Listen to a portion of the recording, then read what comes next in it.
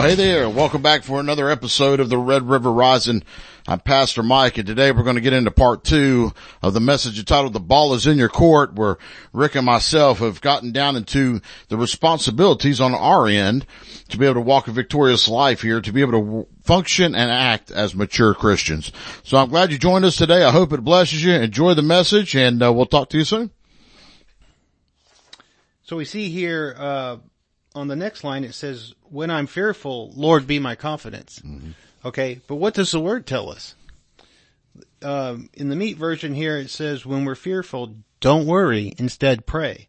And we see in Philippians chapter 4, verses 6 and 7, it tells us, be anxious for nothing, but in everything by prayer and supplication with thanksgiving, let your requests be made known to God. And the peace of God, which surpasses all understanding, will guard your hearts and minds through Christ Jesus.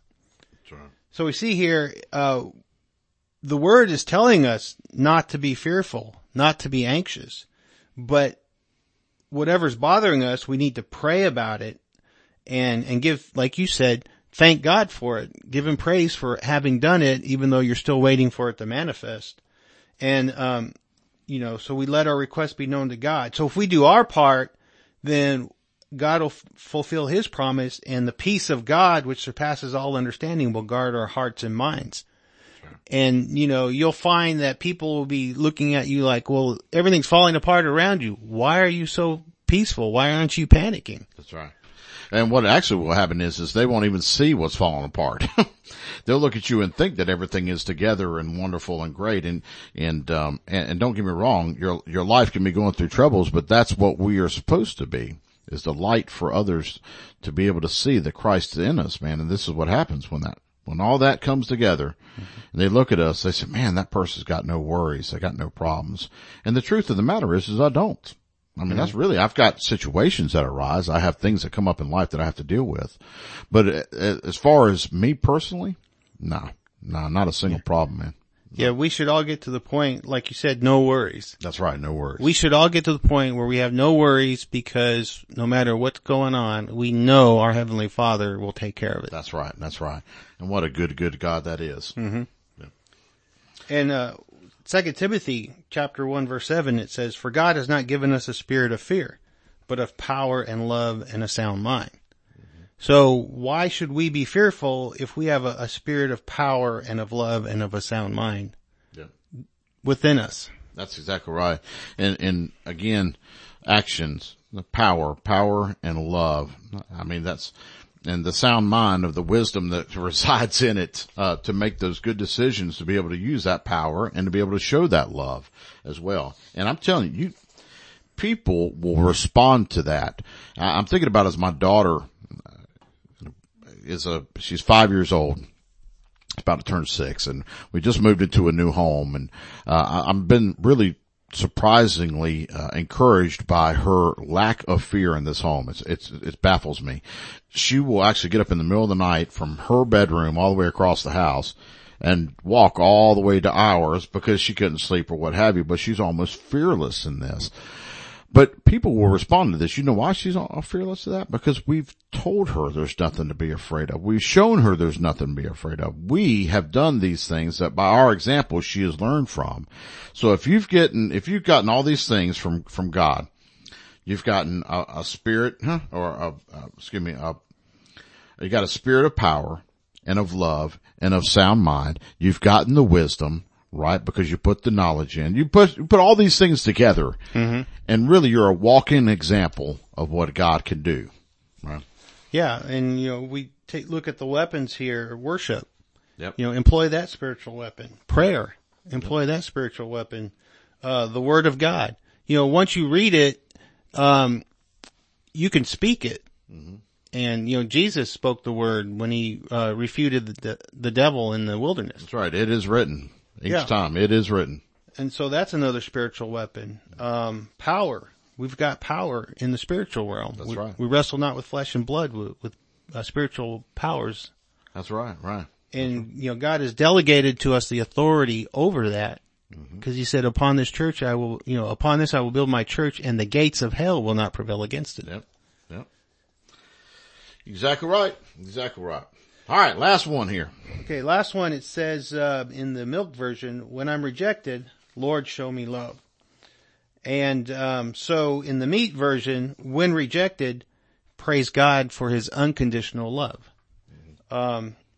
Praise him. Know that he loves you unconditionally. Don't sit around and, necessarily wait to be shown. Yes, God may wrap his arms around you and you can feel his presence and have a warm and fuzzy moment, but that doesn't always happen. And so we just need to know in faith that, God loves us unconditionally. So no matter how much rejection we experience in the world, we need to keep our eyes on God and not on our circumstances and not on other people. Rick, what happens when you're rejected? What's your response to that? Well, at first you feel bad. You feel like, maybe you don't have value or worth. Mm-hmm. But, I know that I mean something to God because he laid down everything for me. Wow. So my eyes are on God. My eyes are not on people. I want you to think back, and I know you grew up in church, but I want you to think back to an adolescent, okay, maybe in your teen years, and I want you to think about this. When you were rejected, what did it do to you at that particular moment in time? When you were rejected, what happened? What happened to you? And if that's too open-ended question, I could fill in too as well. But well, it chipped away at my confidence. Yes. What else? Didn't feel very good about myself. Right. And with those things come fear. So the fear of rejection again. So we get rejected the first time, right? And then after that, the next time a situation or an opening happens, something that presents itself, we stand still in fear.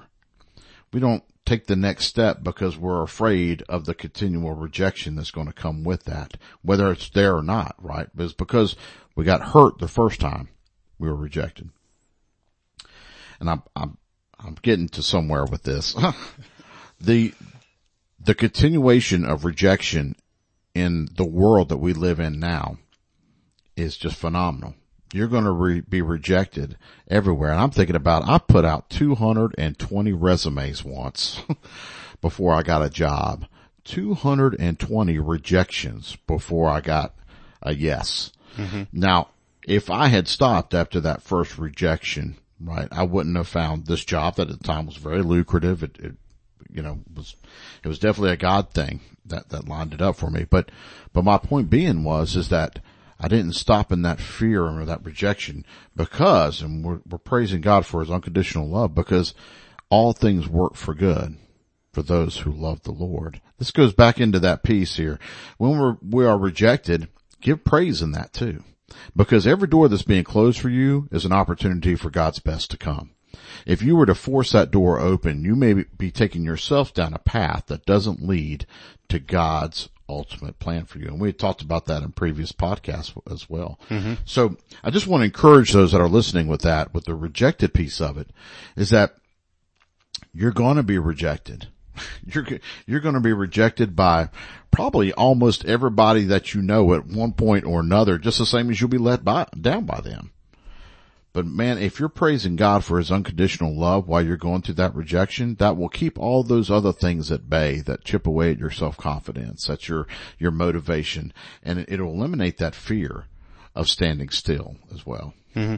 And it helps you to focus that, not only does God love you, but he has a purpose and a plan for your life. And that's what you should focus on.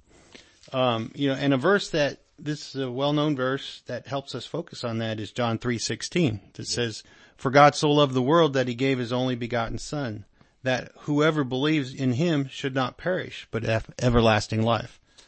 And, this demonstrates God's unconditional love because he came to save the world. Mm-hmm. Every human that has ever lived and will ever live, he came and died for. That's right. And not only did he save us as a group, see, I used to think, nothing was going right in my life. If they gave a prize for losing, I wouldn't win that either. That's how bad it was in my life. Right. And, and I just thought, God must really hate me. Am I really that bad of a person? God must really hate me. Right. And the only reason I'm going to make it in is because God died for the world. And I just happen to be part of that world. Lucky you, huh? Yeah. And then I got, like you were saying, illumination of the word. If you spend time in the word, that whosoever believes, that makes it personal. Yeah. That's singular. That is one person. So whosoever believes in him shall not perish, but have everlasting life. God died for me personally. And when I came to realize that, I felt a little bit better about myself. Absolutely. Absolutely. Well, Rick, and we broke this down. Now I don't want people to look at everything that they see on Twitter and go, wait a second, I need to have an in-depth conversation over this for the next hour. But it is good that we shouldn't take everything at face value either that comes along. Mm-hmm. We really should be putting it to the test. Yeah. And Paul told us about that, right? Yeah. And I just want to reiterate what you said earlier. It's not a bad prayer. Right. And it applies to a new believer. Yeah. But as we grow and mature, the longer we're believers, we should grow and mature and then start wielding spiritual weapons. Yeah. And for those of you that are, new Christians, please understand that this is a wonderful thing, because when you start gaining this knowledge and you're reading that and you're given the wisdom of how to apply it into your life, when you start enacting on the word and not just dependent upon God's swooping down to save you every time, there is a new revelation that comes with that too, of love and adoration for God, because knowing that he's equipped you to be able to handle some of these things on your own is also very empowering with that.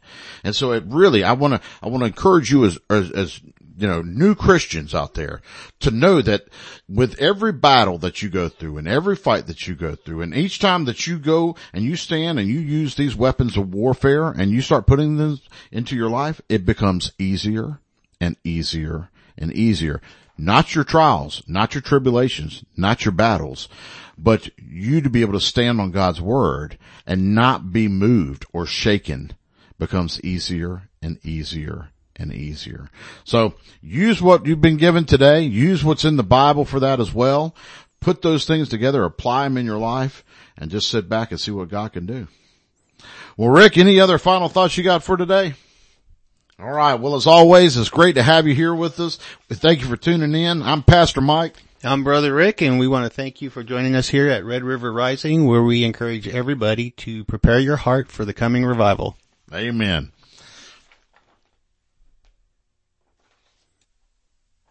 Well, folks, as you can see, today was a quick episode, but I hope that you got something out of it. I hope it blessed you. Remember that, it is a walk with Christ. It's a walk with God. It's a growth in your faith, and it takes time. And just like everything that, grows up to be a huge oak tree, it starts with this small seed that's planted. So stay diligent, stay committed, stay in tune, and stay faithful. Until next time, I'm Pastor Mike, and have a wonderful week. God bless.